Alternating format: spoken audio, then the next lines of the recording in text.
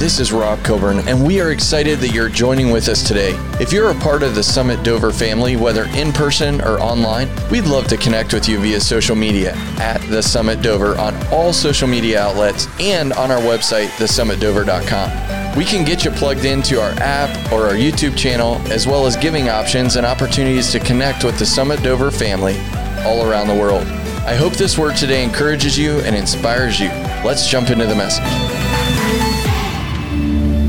Well, we're so glad that you came on Sunday morning.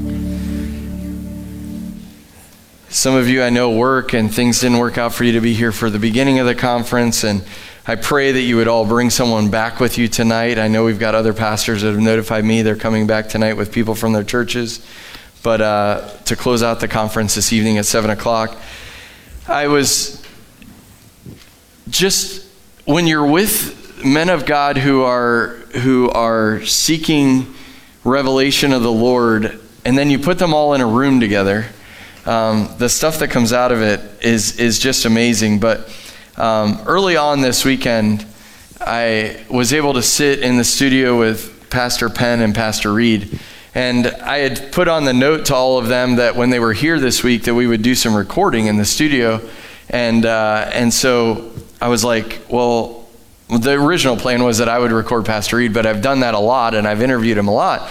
And so when Penn met Pastor Reed for the first time, I know he still believes it's the first time. I think you've met before, but anyway, the first time they really got to talk, I was like, man, what a great interviewer to have interview Pastor Reed. And it revealed something about Pastor Penn to me. I've witnessed him minister to ministers and to speak into our lives and to call us to solitude and to call us to a deeper walk with the Lord. And then I've watched him minister in places where he really specifically goes after the next generation, and I love that about how he ministers.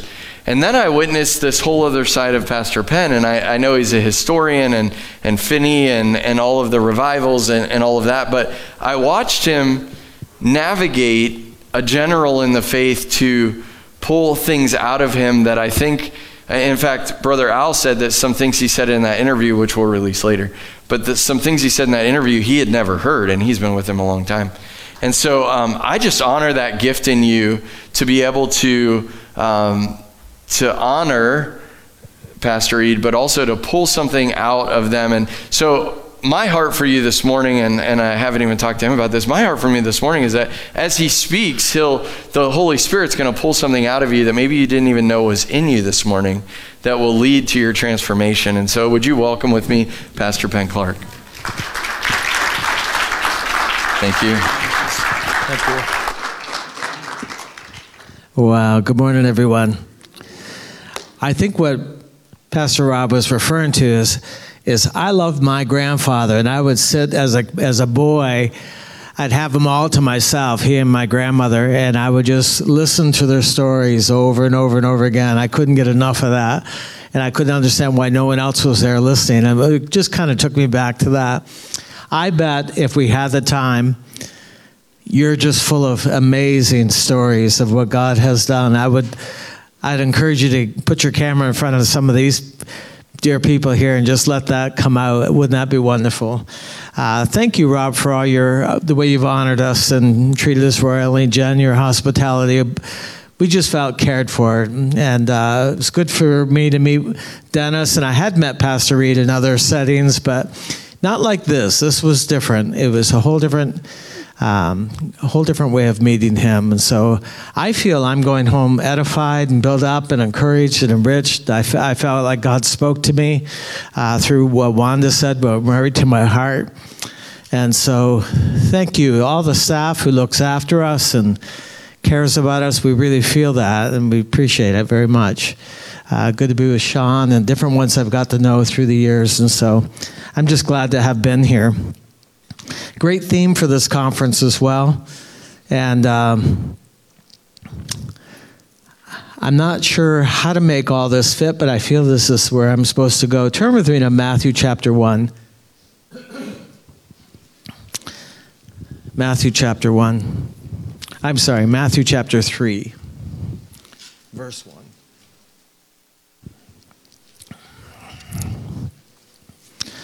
I was a young guy in Bible school, and the way the Bible school was set up is every week they'd bring in a different speaker off the field who was an apostolic leader, a prophetic person, or a church planter, or pastor, missionary. And that was a really good way to expose us to people who are really on the cutting edge of what God was doing. And they would come and share their life with us for a week and teach us. And one of the missionaries who came off the field from Guatemala, he was a missionary down there. I don't remember what he was teaching now, but I'll never forget one moment when he was sharing. He described being on his knees in his living room, worshiping the Lord, seeking the Lord. And he said in front of him appeared what looked like a television screen with a picture on it of like a biblical scene, you know, with people with the turbans and the coverings and the tunics. And so he's looking at this scene, trying to understand what is going on, and then found himself in the scene, standing among those very people. And he's standing in this wilderness place among thousands and thousands of people dressed in biblical garb, and he could hear a voice preaching. And he tracks the voice, he finds the voice, and it's John the Baptist preaching. And he described what that was like. And it was him speaking with such tones of mercy and such an invitation to come and repent.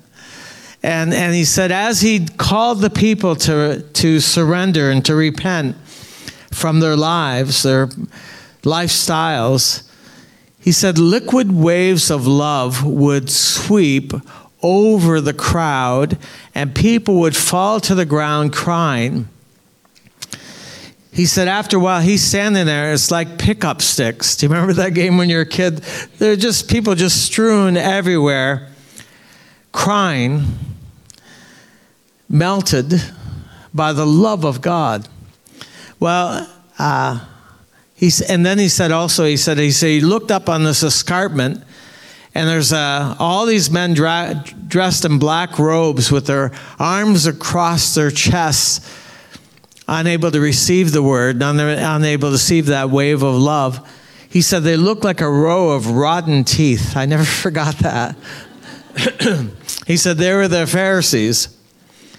So he told us that story. It really impacted me. I had to admit, I never really liked John. Anytime I ever heard anything about John, you know, when there were people preaching, he made him look like he was a bit crazy. You know, he'd have a locust leg hanging out of the corner of his mouth and spittle in his beard, and kind of like an Andre the Giant kind of character in this big camel hair suit. And I was never attracted to John. But when I heard that vision, it just made me want to look again in the scriptures and find out what this guy was like. And I saw a few things that caused me to not only love John, but that I wanted to be like him. And there are certain things about him that I think are so admirable and so attractive, and it changed my life. And so I thought I'd share a few of these with you this morning, if you go with me. We're going to start in Matthew 3, but there's a little line that Luke captured. And it's just this little line that says that until his appearing, John was in the wilderness, and alone in the wilderness. And I've been down in that region where John would have been, and there's nothing there. It's a moonscape, not a tree. I'm just gravel and sand, and beautiful in a strange way. But to think that as a boy, I picture him as a boy putting his rucksack over his shoulder and heading off into that wilderness alone to seek the Lord. it's really hard to spend time in the wilderness alone. Really hard to go. Even I would go up into the Canadian wilderness. I grew up there, and I would, as a boy, I would try to see if I could spend the night out in the wilderness by myself. Scary stuff, but I wanted to see if I could do it, and I would try that different times, and even as a teenager. And so this idea of him going out there alone, and I picture that process where Elizabeth and Zacharias would look into his room, and the rucksack is gone, and the bed hasn't been slept in, and they look at each other and kind of shrug, like, there he goes again, and then the bed hasn't been slept in for weeks, and then eventually he doesn't come home. He doesn't come back. He's out in the wilderness, and he begins. I often wonder, how did that first moment begin where he begins to raise his voice and preach? I don't know if it was a group of Bedouin going by with their cattle, their sheep, and they meet John. But when you read chapter 3, it says that all of Jerusalem, look down in verse 5, all of Jerusalem, all of Judea, and all of the region around the Jordan went out to him. If God wanted to do it the way we would do it here, we'd say, well, put him downtown Jerusalem, give him a pulpit there, and put him front and center, put him where the people are.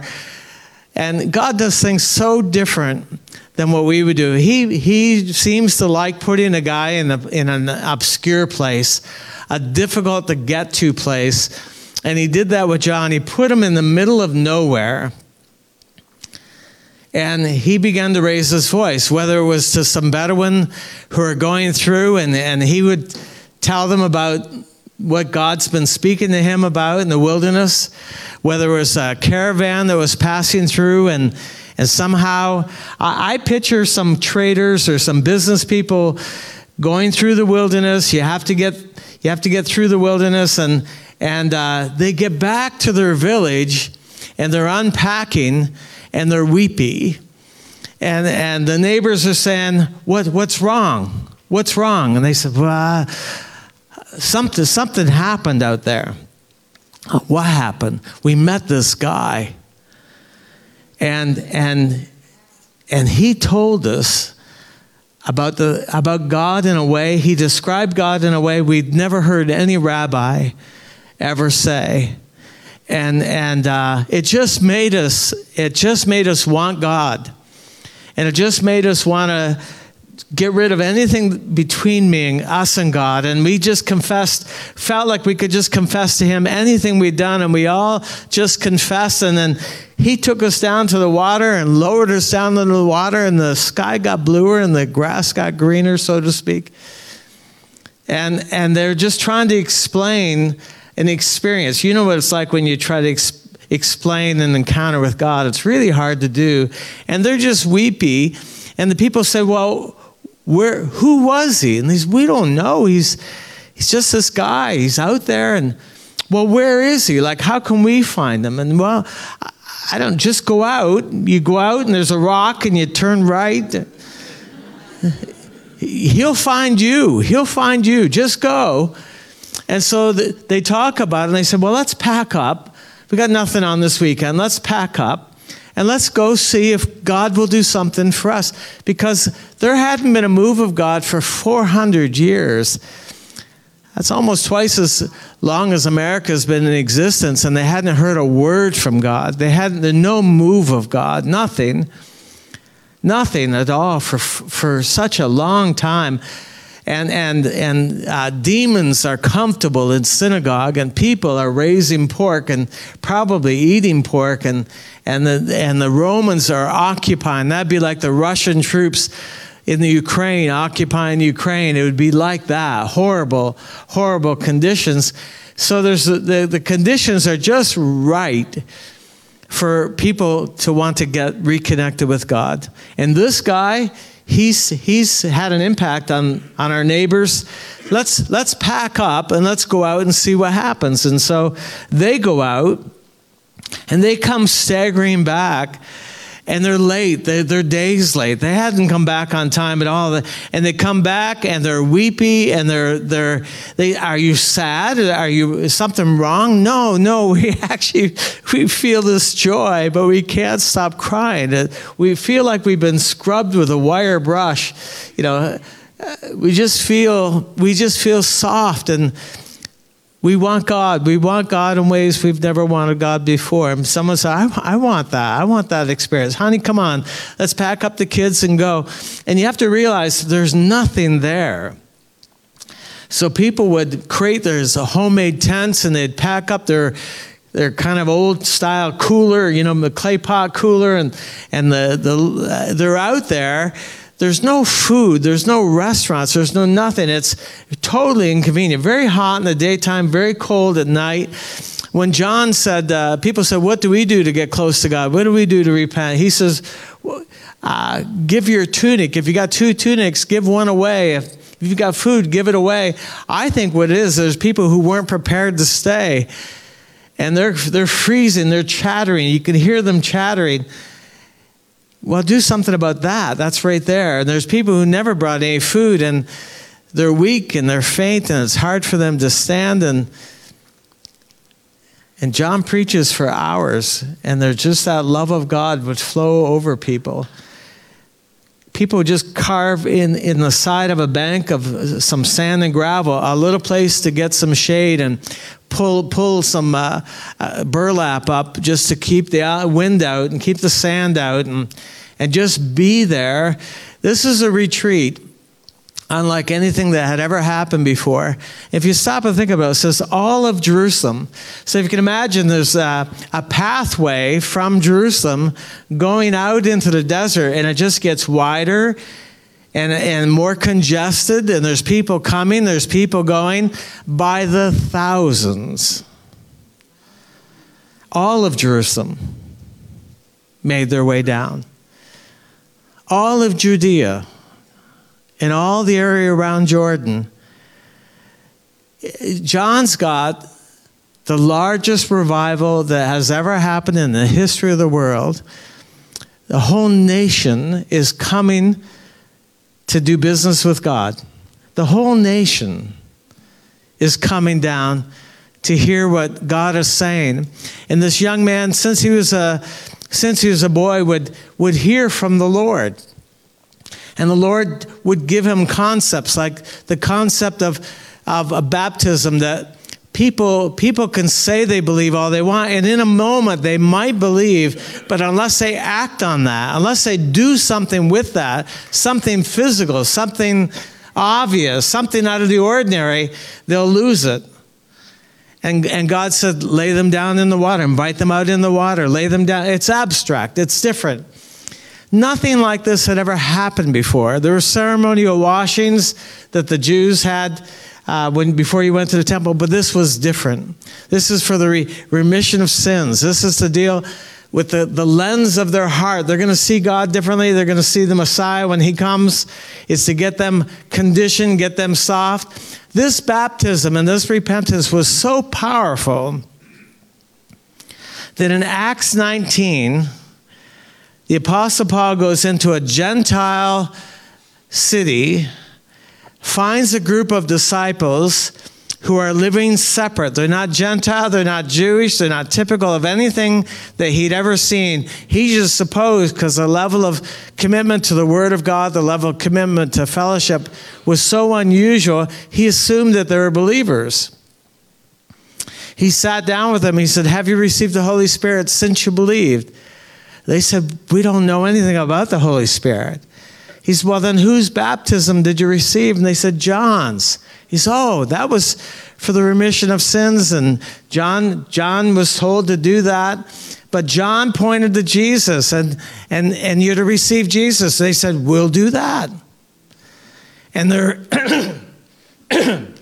they pray, and then he takes them down to the river and lowers them in the water again in Jesus' name, and they come up speaking in tongues. He lays hands on them. They're being baptized. All of them were so pliable, so soft, so yielded.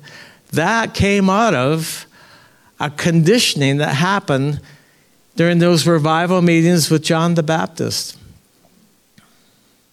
It softened hearts. It was a revival of mourning.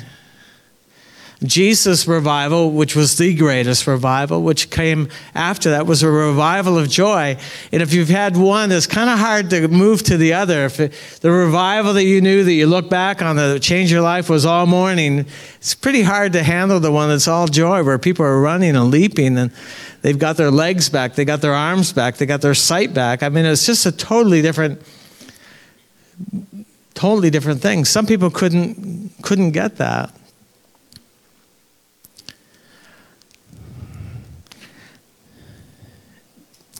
Mentions here that John's clothing in verse 4, he clothed himself in camel's hair and leather belt. His food was locusts and wild honey. The reason that's in there, and there's people who use that to make John look more eccentric, that he's this madman that jumps out from behind a rock with a bony finger and says, "Repent." I don't think so. I don't think people will repent to that. I think it's more of an imitation. I think these things and Jesus actually taught in another gospel about John's clothing. Jesus has mentioned it. You want your clothing to preach. You want every detail of your life to preach. Every detail about John preached. And I think what it was talking about, what he's referring to here, is that he lived a fasted life. He chose to separate himself completely to the Lord, and he was dependent upon the Lord's provision of locusts and honey, that he was ordinary. I mean, he just wore a camel hair clothing, and it's just simple. And Jesus contrasted that to the rich who are robed in special clothing and purple, and it was just such a contrast that here's a guy who's got the largest church in the world, and they've surrendered to everything he said, so they will do whatever he says. And rather than milk that, and rather than exploit that, and rather than gain from that, he didn't change. His lifestyle stayed the same. Simple.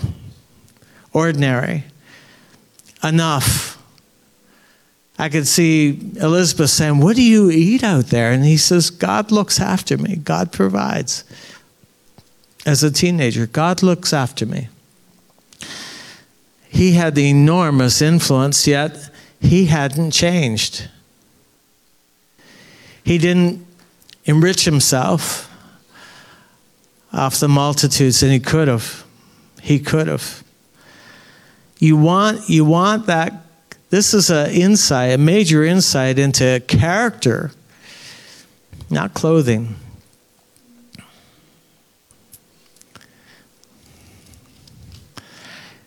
The other thing I like about John, I picture one day he's knee-deep in the river and ministering and preaching, and the crowd gets distracted because their eye catches this dust rolling across the top of the wilderness coming toward them, and everyone's starting to look, wondering what this is, because it's different. It's not individuals trekking. It's horses. It's plumes. It's a massive carriage and soldiers and entourage and it's a black shiny carriage, and it's the king. Everybody comes to John, including the king. And everyone knows the king, how immoral, how corrupt, how mixed his religion is. And they start looking at John, and John, he's watching this whole thing get closer and closer and closer. Very likely, if they're like me, what they'd be thinking is, okay, is John going to change his message now that the king is here? He's told us to repent. He's called out sins that we related to, and we've surrendered, and we've abandoned, and we've walked into the water. What's going to happen when Herod shows up? What's he going to say? This is a real test of whether he'll soft sell the whole thing. And take the honor that the king is coming to your meetings. I mean, the king is coming to your meetings. Stop and think about it.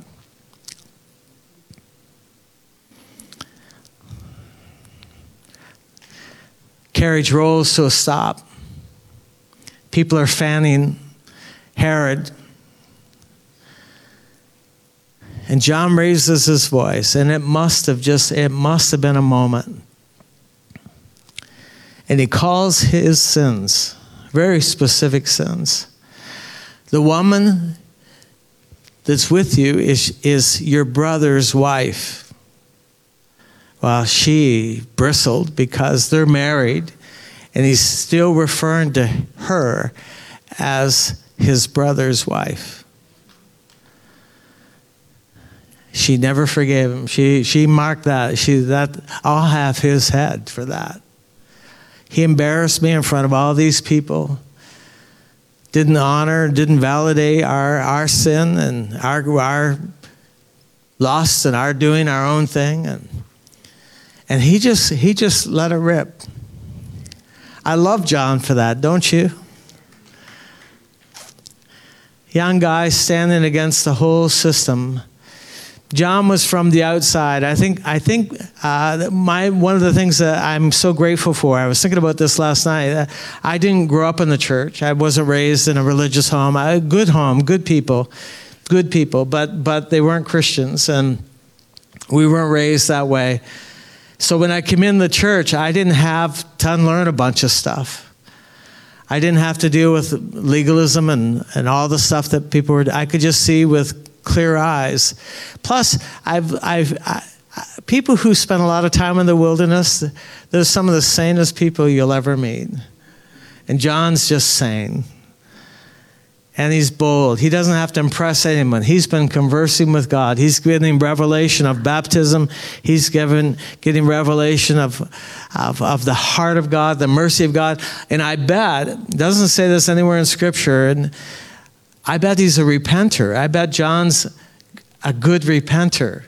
Not that he's lived a life of sin, but I don't think you can really call people to repentance unless somehow he scrubbed your heart with hyssop.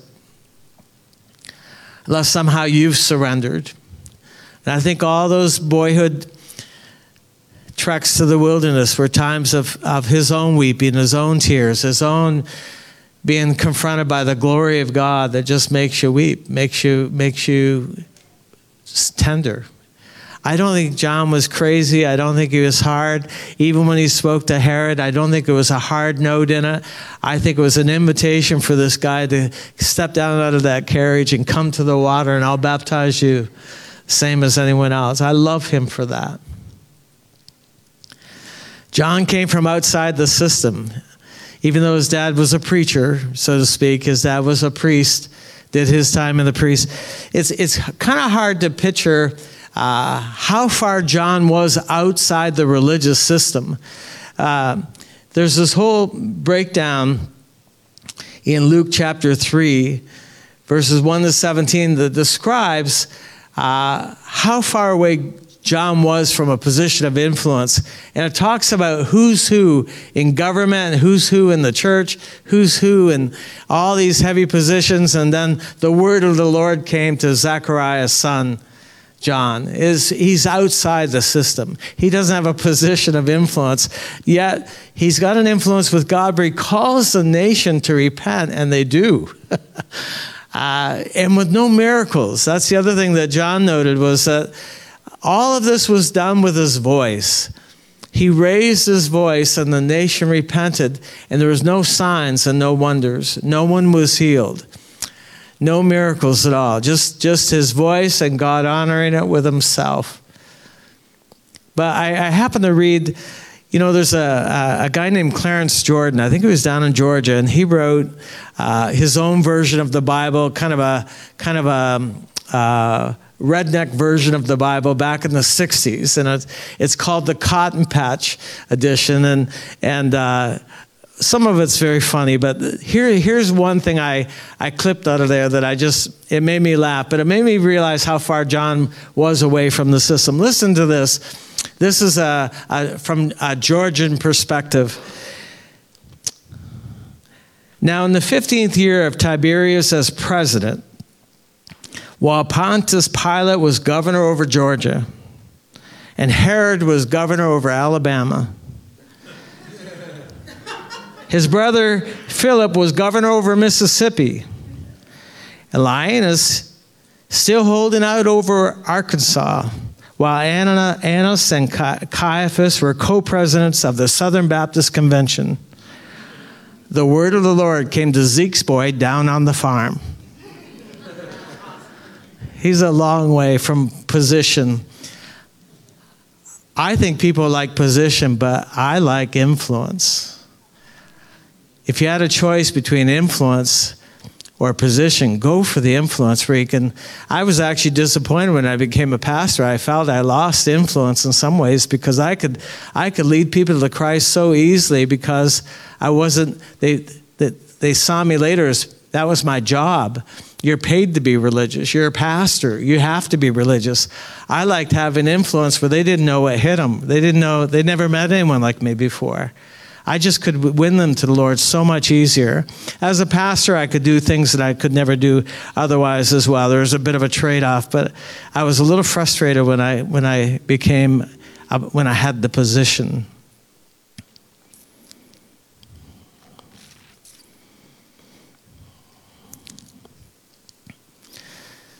John the Baptist was the greatest prophet of all time, ever born among women.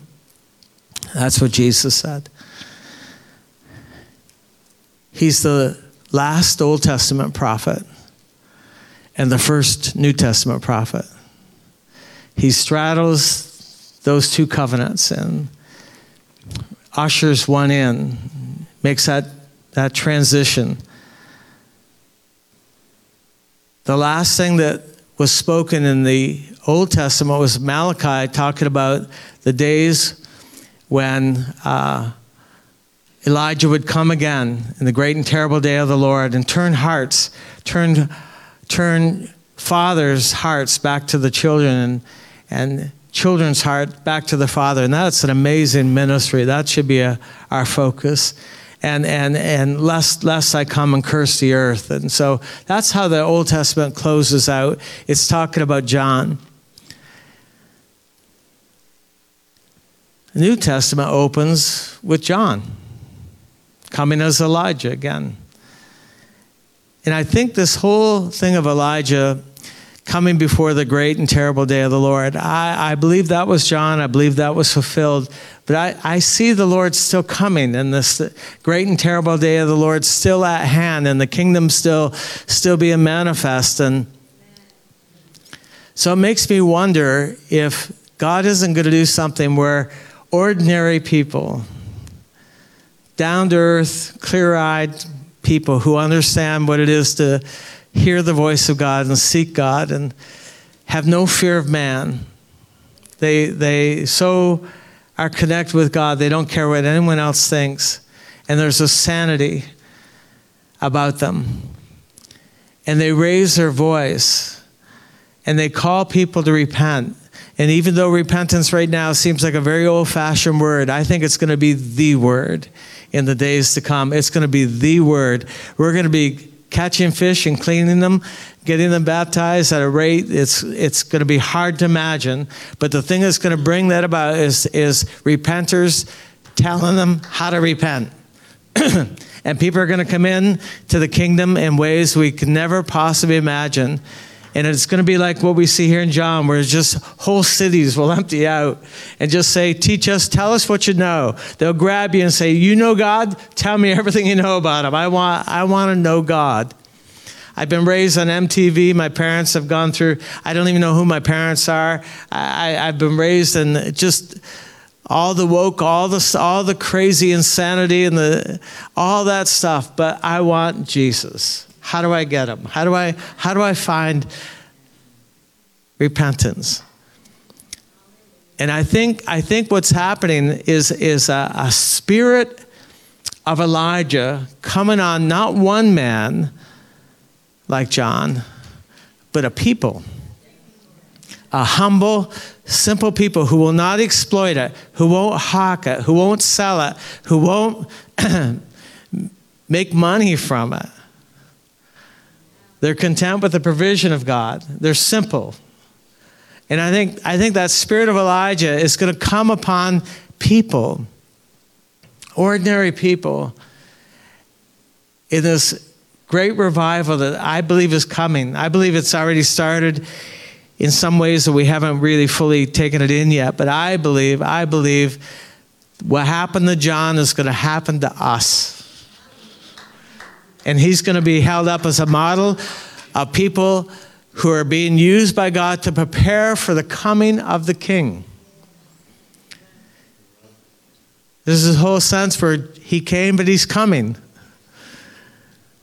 And the only way that, see, with what we heard last night, the description of the church and the description, there has to be a revival with church. It has to begin with the household of God. There has to be a revival with church. There has to be a revival in our community. I don't think there's going to be one voice, one person. I don't think there's going to be another Billy Graham. I don't think there's going to be any of the greats that we read about in church history. I don't think any of that. I think this next move of God that's going to be so surprising, it's going to be you. Ordinary you.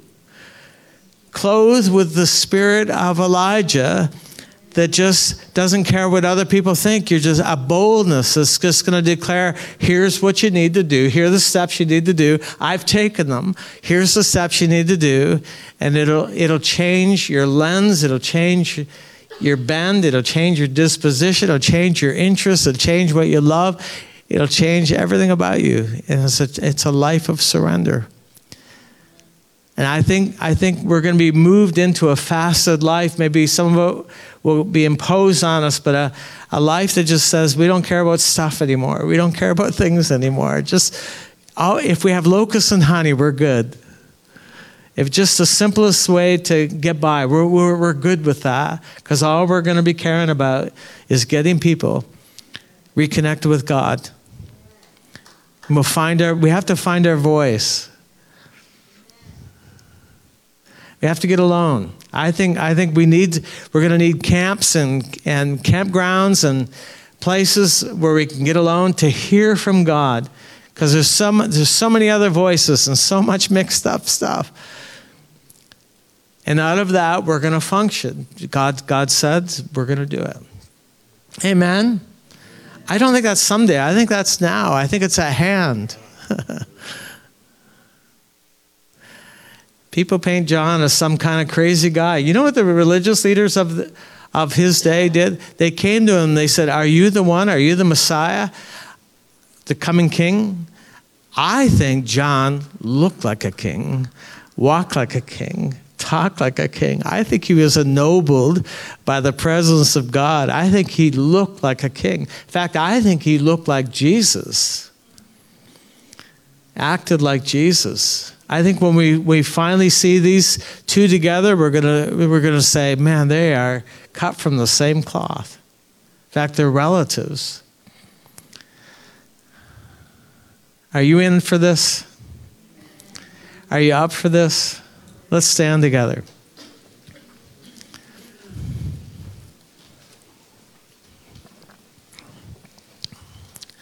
If you feel like you're in obscurity, that no one knows what you got under the hood, and no one knows what God's been dealing with you and speaking to you about, welcome to the wilderness. That's John.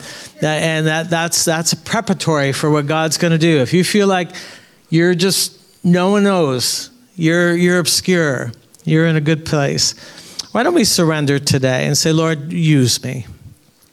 Use me. Wean me off this world and this world system. Wean me off of stuff.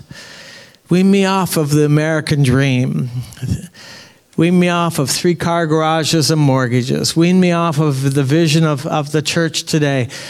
I want clear vision. I want you to peel me like an onion. Take me down to nothing. Take me down to where you can use me. Take me down to a place so I could be a voice for you. Take me down to a place where people will repent when I tell them to. People will connect with you. Why don't you pray this and say, Lord, take me. Take me from where I'm at. Sometimes our lives are so full, they're empty. Say, Lord, get rid of it. Help me declutter all the junk, all the stuff that's keeping me from seeking you and being alone with you and retreating with you. Take me by the heart. Lead me out of this lifestyle that I've cultivated. God, help me. Give me a voice. Give me fresh boldness. Clothe me with your glory. Help me to find you for myself so I can lead others to you.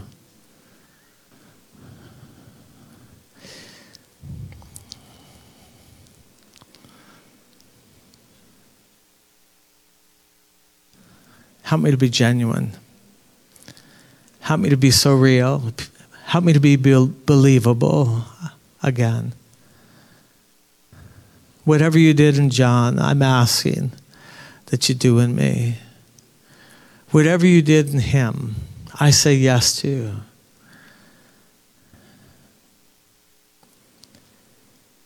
Help me to get back to simplicity.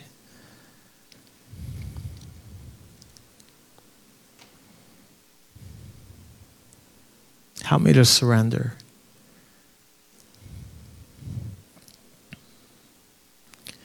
You're not too young. You're not too old. He's looking for a voice. They said, John, who are you? Are you the prophet? Are you Elijah? He said, I'm a voice. I'm a voice in the wilderness. Well, you can do that. That's within your reach. That's within your ability. Say, God, just right where I'm at, my workplace and the school, my neighborhood, God, let me be a voice, a sane voice, a clear voice, a calling people closer to you. Some of you have tried it before and it looked like it backfired. It looked like they rejected you. It looked like they didn't want to hear. Say, God, help me to do it. Help me to find it again. Give me the boldness again. Give me the boldness I had in my youth with the wisdom that I have now. Give me confidence. Give me boldness. Help me to point people to Jesus. That's what John did better than anybody. He pointed people to Jesus. Jesus is here right now. Just talk to him. Say, God, don't leave me where I'm at. I want to be used. I want to be part of a revival. Use me. Take me there. Peel off the layers of stuff.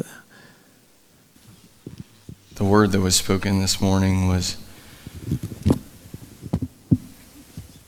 powerful and pointed, transformational.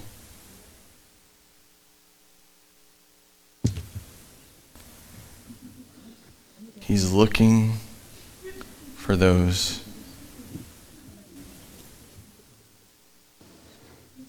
who will speak his word boldly,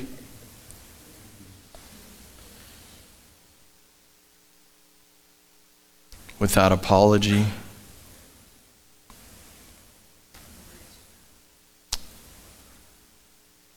Father, this morning we said the prayer. We spoke out to you. We laid our hearts out there, Lord, and we know that you are the one who will care for that. You're the one that will equip us to do what you've asked us to do. So, Father, I ask that as we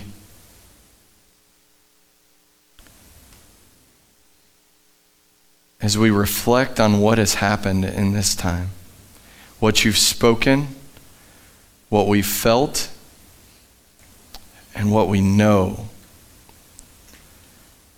that throughout the rest of this day, there will be a stirring in our soul.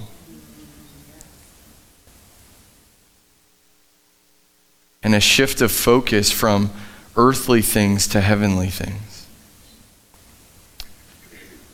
And a boldness will rest upon each person in this place. come have your way in your people. Draw us close to you. May his love pour over you today in a new way.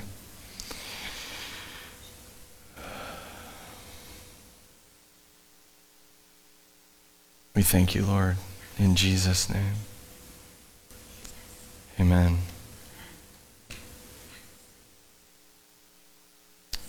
I'm going to ask you to do something as you leave this place.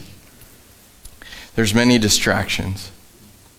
For all I care, you can sit here till 7 o'clock. I don't care. We'll figure something out. Do not allow what was just imparted to you to be taken away through distractions of the world.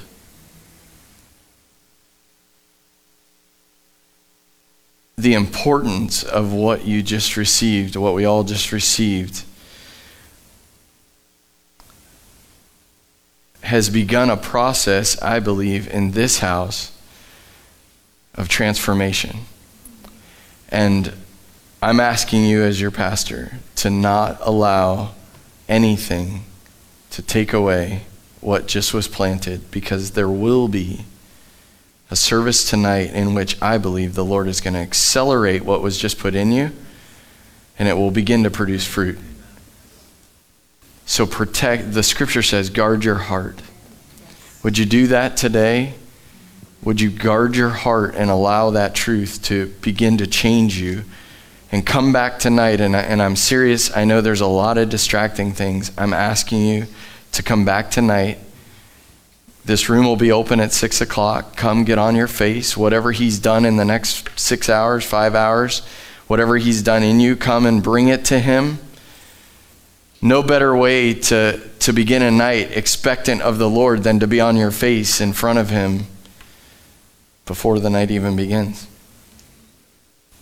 So I'm imploring you, don't get distracted. Come back tonight and allow him to accelerate what has been imparted to you. I don't know if there's any other announcements. Sorry.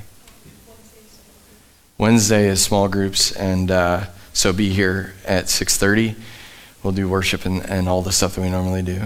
So go or stay, I don't care, but go or stay, and please come back tonight. It will not only finalize what we've started here at this conference, but it will accelerate you into what God has called you to do and what you received this morning. So let me pray over you. Father, today we thank you for your word. We thank you for your presence in this place. Angels go before, behind, and beside each person as they leave. Bring them back here emboldened to be in your presence. And Lord, may each of us come ready to receive a word, to receive healing in our bodies, to receive all that you have destined for us this evening. In Jesus' name, amen.